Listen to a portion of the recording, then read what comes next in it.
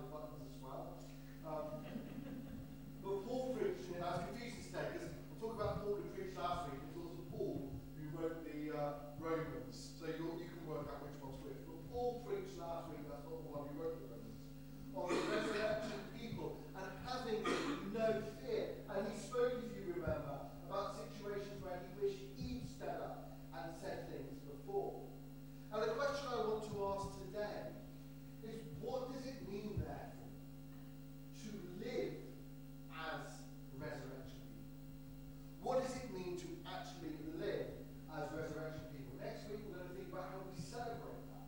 But today, how do we live it? Well, Paul the Apostle points out two things in our reading today that I just want to drag from the reading. And I think, as you probably can see, there are many things he says. You might pick up on different things, but two things that I wanted to pick up on. Do not let sin rule. Do not let sin rule.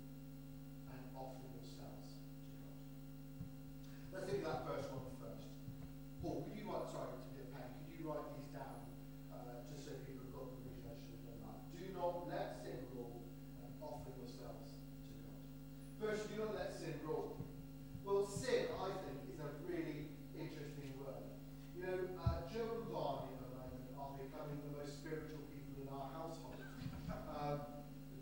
They're asking questions and their understanding is just getting deeper and deeper. And I think recently Joe came up with the word of sin. What does sin mean? And we give this childlike answer, don't we? It's the bad things. It's the bad things that we do. And sometimes we still live in that same concept of sin being no more than just the bad things in our lives. Well, but I want us to just grow our understanding of what sin is. I would say, if someone said, what is sin to him? I would say this. It is the things that get in the way of our relationship with God. They might not in themselves be bad, but they get in the way of our relationship with God. They are things that block us from understanding and knowing God true and fully in our lives. Let me explain it differently. We went on holiday last week. We had a really, really good week. But there were three things that went wrong during our holiday. Number one, well, for me anyway. Number one, my glasses broke. For those of you who know, I was doing what we call a Jack Duckworth impression, if you ever used to watch Coronation Street. I was walking around the whole week with plasters on the top of my glasses. I took the glasses off and the frames fell out and I thought, oh, great, that's great. Number two, my phone broke. Now that's big in my life. My phone broke. My phone started randomly ringing people that I hadn't asked it to ring. And when I pressed one button, it hit another button at the top.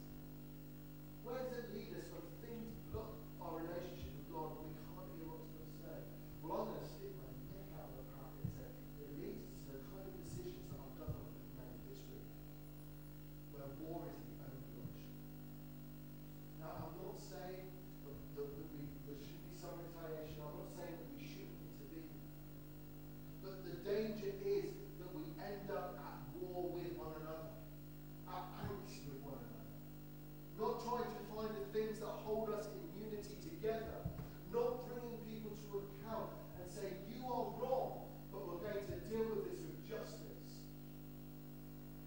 And the reason I say that is because it happens in our own lives as well. Not on a global scale, but in our own lives. Whenever sin is there and we can't acknowledge it and we can't see it, it leads us to be at war with one another, to be out of step with one another.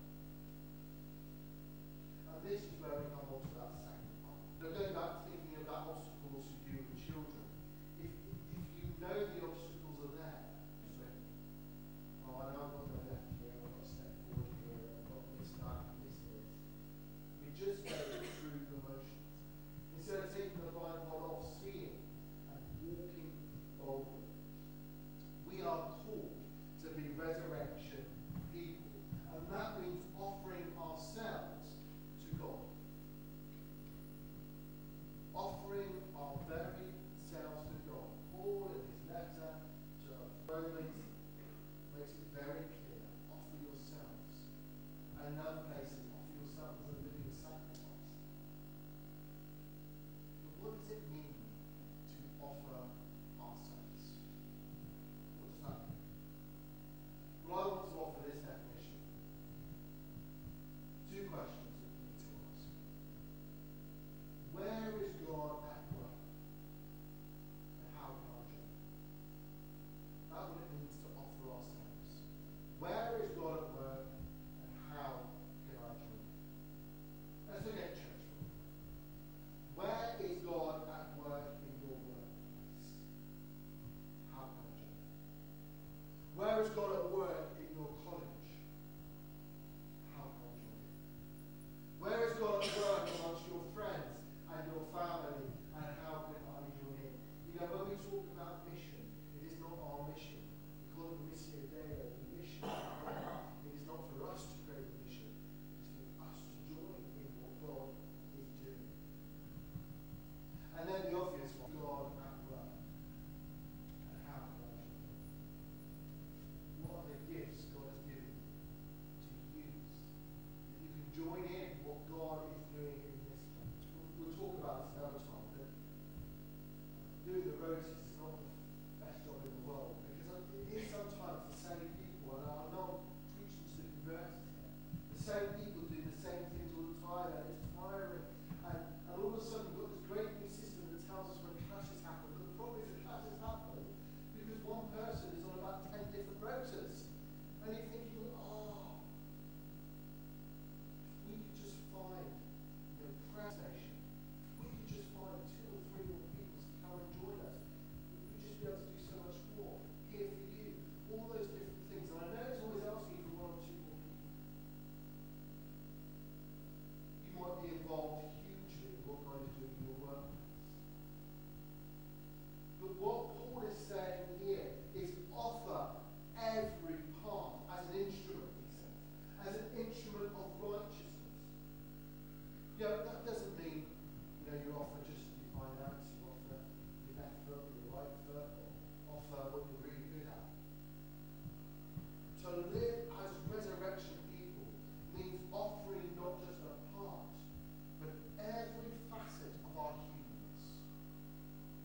That means offering our weaknesses. I'm not very good at that. Offering our private things, the things we dare not utter through our lips. Offering our actions. Offering the things that angst us. Offering the things that lead to frustrations. This is what it means to live as resurrection people. Offering the good bits. Offering every part as an instrument of righteousness. So therefore, we must live